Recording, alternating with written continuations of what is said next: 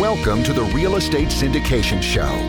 Whether you are a seasoned investor or building a new real estate business, this is the show for you. Whitney Sewell talks to top experts in the business. Our goal is to help you master real estate syndication. And now your host, Whitney Sewell.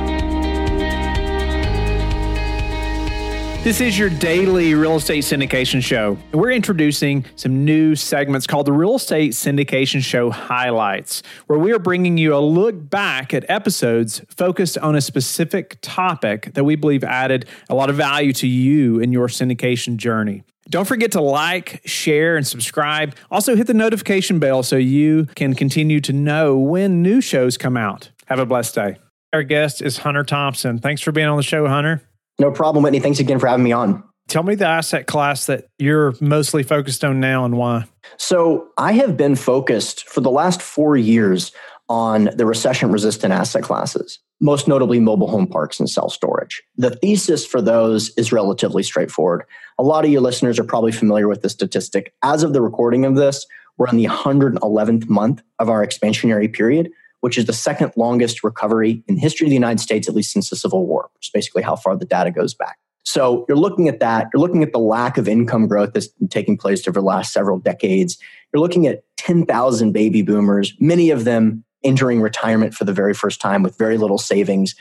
And there's just a lot of negative economic data points. So this really drew me to look at asset classes that are prepared basically to perform in all stages of the economic cycle.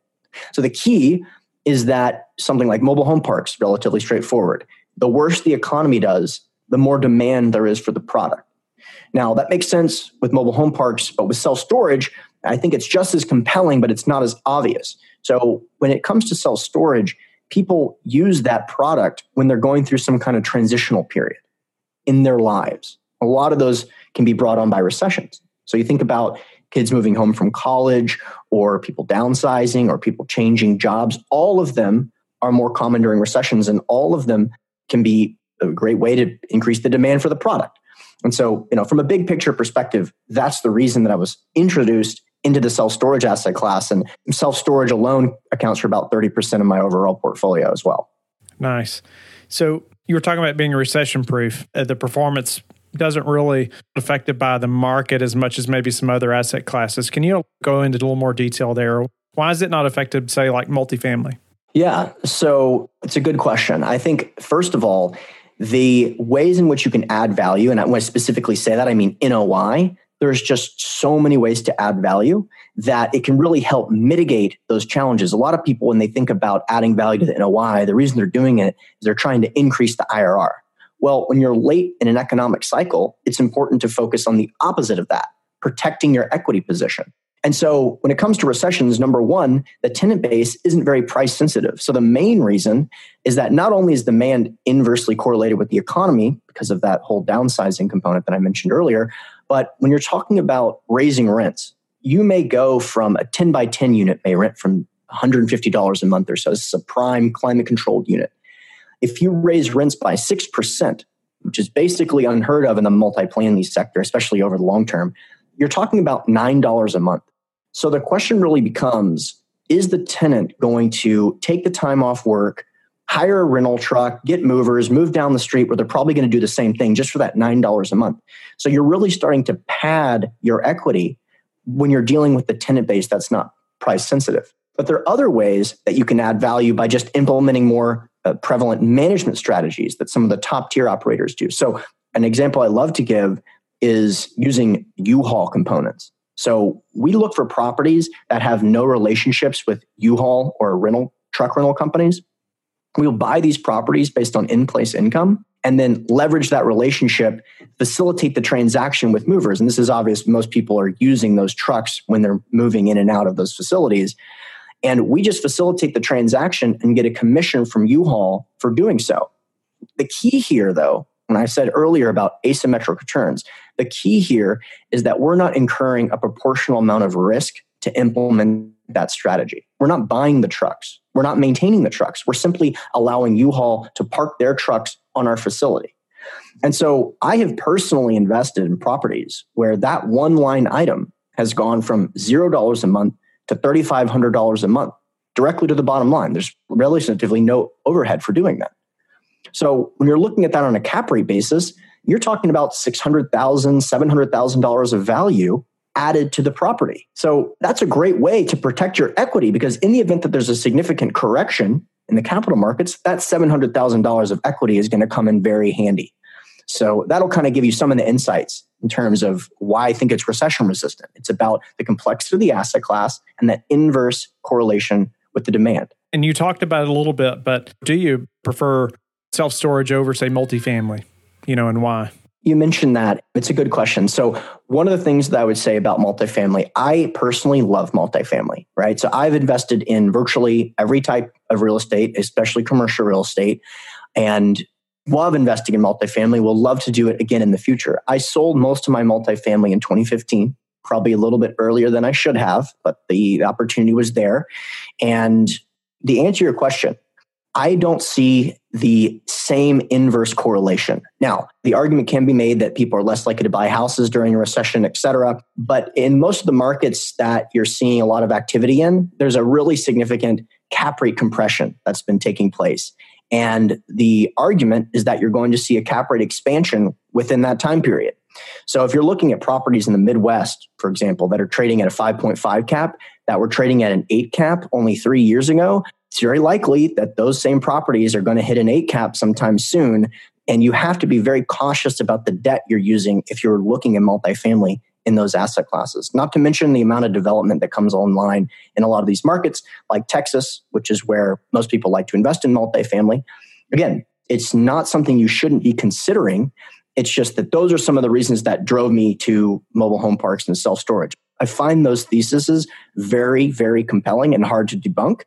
And while they are just big picture theses, the data is very, very compelling in terms of backing that claim up. So tell somebody that's listening who's just getting into the syndication business, maybe they're considering self-storage. What are some of the best ways that you've educated yourself about that asset class? Well, first of all, I can link you to an ebook I wrote, which I think probably takes about 40 minutes to read. And it'll give you a really good understanding as why I find it compelling and some of the data that backs up some of the claims I've made earlier. And that's cashflowconnections.com/download/ebook. I can also link to that. But generally speaking, there's an amazing amount of content available on podcasts like this. I spent years going to networking events that were basically a waste of my time. It really was the networking that I was getting out of it, not the education. Podcasts like yours allow extremely high-level experts to come on. People don't hold anything back if you're having a one-on-one conversation with them. I'm imagining so much great content coming out from the podcast community over the last couple of years and going forward as well. Generally speaking, I'm a huge proponent of the passive investment model. And so if you're a syndicator and you're thinking about doing something like this, I would be very cautious about building a business around self-storage right now. What I would be much more interested in, this is a personality thing, I would be trying to identify best-in-class operators that you can joint venture with or partner with. And so your due diligence needs to be focused on them as people, their structure, their entire operations, their security, et cetera, as opposed to how you personally can buy your first self-storage facility. Because of the complexities of the asset class, I think the asset class lends itself to identifying best in class and partnering with them, as opposed to creating your own systems, et cetera. So tell us, how do we vet the teams that we want to partner with? Say you find other guys in the self-storage business who have long track records, they've been in the business a long time. How do you vet them? How do you know that's somebody you want to partner with? Totally. And this is the main question, right? Because it all has to do with the people you're making a bet on. So number one, I think it's a really good understanding. I'll put it this way. Everyone asks the same questions, but I think if you go 2 or 3 levels deeper, you're going to actually get some data that's going to be really interesting and will actually allow you to make a bet on the right people. So what I mean by that is, when I get that question, I think most people's answer is look at their track record, look at the number of assets they have under management. Okay, that is absolutely true, and you definitely want to do that. But going at least one step deeper, analyze that track record based on market timing and market conditions. Take a look at when the company was founded, when these assets were purchased, and compare that to what has taken place in the economy overall since that time. So that way you can try to get an understanding of how much their market expertise played a role in those returns that they experienced, as opposed to just the market as a whole. Because the market, to repeat the last 10 years is pretty much historically impossible in terms of how favorable it's been. So one of the things that you can do, again, is just trust but verify. And so what I mean by that is a sponsor may claim, I own a $50 million property in Florida. And these were the returns that we were able to generate from owning this property. Well, anyone can claim that they own that property. So how do you verify that? Well, there are services you can get a preliminary title report, for example, and pull the title on this property and see what entity owns that property, usually $150, maybe $200. That way you can actually see if they own the property, and then they can run the chain of title just to see where that entity lines up in terms of, do they actually own that entity? Those are the types of things I like to do. And each time you take that step, go to that extra level. It may be a little uncomfortable the first time to ask someone to provide that type of information, to get their social security number for a background check, et cetera. But those things are relatively cost efficient and can give you some really good answers. So again, you've heard all the main questions. It's just finding out the follow-up and follow-up question to get to the bottom of what's going on. Our guest, my friend, Paul Moore. Thanks for being on the show, Paul. Hey, it's great to be here, Whitney. Thanks for having me on. It's an honor. Could you speak to what you said about being recession resistant and about those asset classes and why that is? Yeah, absolutely. So think about mobile home parks. It costs anywhere from $5,000 to $12,000 to move a mobile home. And so it's believed that only 1% of mobile home parks are owned by institutional investors. 99% are therefore by independent operators. A lot of those are mom and pops. And if you can find the right one, acquire that mobile home park and start upgrading the park, upgrading the office, upgrading the experience, you can add a lot of value. I never would have thought you could add value to a mobile home park, but you can also raise rents. A lot of the mom and pop owners might have 100, 300 lots, and they haven't raised rents in many, many years, and they're way below the market.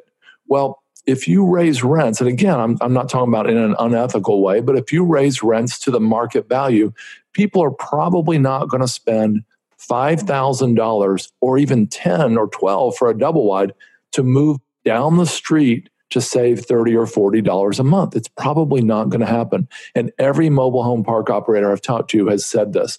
And so you can raise the rents to a reasonable level. And it's the only asset class I know of, Whitney, where the supply is actually diminishing and the demand is the same or increasing every year. You know, there's 10,000 people a day turning 65 in the US, and 1 in 3 have zero saved for retirement. 1 in 2 have less than 10,000 saved for retirement. A lot of them do, 60%, have home equity though. And a lot of those people are willing to trade their home equity to get a mobile home and move into a mobile home park and now have $250 to $500 a month in lot rent, and they can greatly decrease their costs and go on to Social Security as they ride off into the sunset. So that's mobile home parks. Self-storage. Now think about it. In great times, when people are crowding the cash registers at Walmart or jamming the checkout at Amazon, they're buying stuff and they need a place to put that stuff. Also, baby boomers and even millennials now are losing their parents. And there's like all of my wife and my parents are gone. There's a lot of antiques and heirlooms and things we don't want to get rid of, but we don't have room for it. Places like Florida, Texas, and California don't have basements typically. So they need a place to put their stuff. Their attics are too hot in places like Florida. So they need a place to put their stuff. And in bad times, people are downsizing from, say, a 4,000 square foot home to a 2,000 or a 2,000 square foot home to an apartment. And when they do that, for a relatively small amount of money, they can store their stuff at a self-storage facility. Now, if I had an apartment and I was renting it to you, Whitney, for $1,000 a month and I raised your rent by 6%, you might move for $60 a month, especially considering you know you're going to be there for years to come. You've chosen that life. But if I raise your $100 a month self-storage unit by 6%, you're probably not going to rent a U-Haul, get your friends together, get all sweaty to move your stuff down the street to save $6 a month. And so, especially when you think as a tenant, you're probably not going to be there more than a few more months anyway, which is what many, many tenants think. And of course, as it dings their credit card month after month, year after year, they're often there a lot longer than they planned. So self-storage tenants are sticky. And I don't mean they have Velcro suits on. They're sticky. They stay. And so do mobile home park tenants through thick and thin. So if across the board, like everything was the same as far as number of people looking for that asset class, say on a percentage per the size of the asset class or number of those units across the country, what class would you choose then? Now that you're experienced with each one, let's say, the field is equal on all of them. Out of all those three? Yes. I would choose a very specific value add formula with self-storage. So there are 53,000 self-storage facilities in the country. They're growing by 2,000 this year. So I guess they'll be at, well, you do the math. No, it's 55,000. It was a joke. But seriously, 55,000 self-storage facilities in the country. It's believed that about 40,000 are operated by independent operators like mom and pops. Okay. And so there used to be a mantra, if you build it, they will come. And it was true because self-storage was new in the 70s and the 80s, and people could just build a self-storage facility on a field near town and it would fill up. And so these operators operated these like mom and pops. They operated these like a passive piece of real estate. And that was the draw for me. In 1999, I almost built a self-storage facility near a little town called Rocky Mount, Virginia. And I had the land available and I thought about it, but then I thought, oh man, somebody else could throw in another 500 units right next door and I couldn't really stop them. And I'm glad I didn't do it because I didn't know I would have been one of those mom and pops that needed to be acquired. But anyway, these mom and pop operators often don't have websites. They often build it for a fraction of today's value. They're getting a massive return on investment. They have a part-time person working a phone and they don't have a showroom. They don't do a lot of marketing. They don't raise their rents. There's all kinds of things they don't do that a professional operator could do. So here's the opportunity, Whitney. And this, like I said, of all these asset classes, this is what I would do. I would go in and find a self-storage facility that's in the path of progress, but that's outdated, that is perhaps doesn't have a website, doesn't have great marketing, all these things, and maybe has some room to build additional units. I would acquire that. So number one, I would acquire from a mom and pop. They say you make money when you buy. Well, with this strategy, you make money when you buy, when you operate, and when you sell. So number one, I would acquire from a mom and pop. Number two, I would go in and change every policy and procedure that made sense. For example, I would add a really nice website. I would start looking for tenants who were not price sensitive. I would start culling off the tenants that were. I'd start raising rates to the market rent. I would start selling units individually to tenants based on their motivation, their income level, etc. In other words, we can get to know each tenant with Facebook and all the other tools we have out there. We can actually get to know these tenants. And we know if one comes from California and they're relocating and they're building a home and it's going to take them a year to build a home, well, they're not going to move. And we can raise their rates a little bit more than somebody else who's really price sensitive. So I would market that way. I would operate that way. I would add U-Haul and that would, or Penske, and that would add $1,000 to $3,000 a month. I visited with one recently in Rockledge, Florida, that was saying that their revenue from U-Haul, their commissions alone were $5,000 a month. I would add U-Haul. I would add a showroom with locks, boxes, tape, and scissors for sale. I would add admin fees, late fees, and I would begin to really evaluate the demand in the market. A mom and pop owner just says, hey, we're out of 10 by 10, sorry. But a great operator prices the last one or two in a high demand unit size much higher. Yeah, we've got 10 by 10s, they're X, and they're higher than what we sold the one for last week. And I would additionally go in and evaluate what the sizes were that were in most demand. And then I would build more of that size, or I would, this is just sheet metal and concrete. I would knock out some walls and reconfigure to get the sizes that were in the most demand. And that's what a professional operator does. And so I would operate well, and then I would plan to sell it to an institutional. In fact, I would do it with several in a region. I would bump them up to a professionally run operation. I would add units if I could, and then I would sell it to a REIT for a compressed cap rate.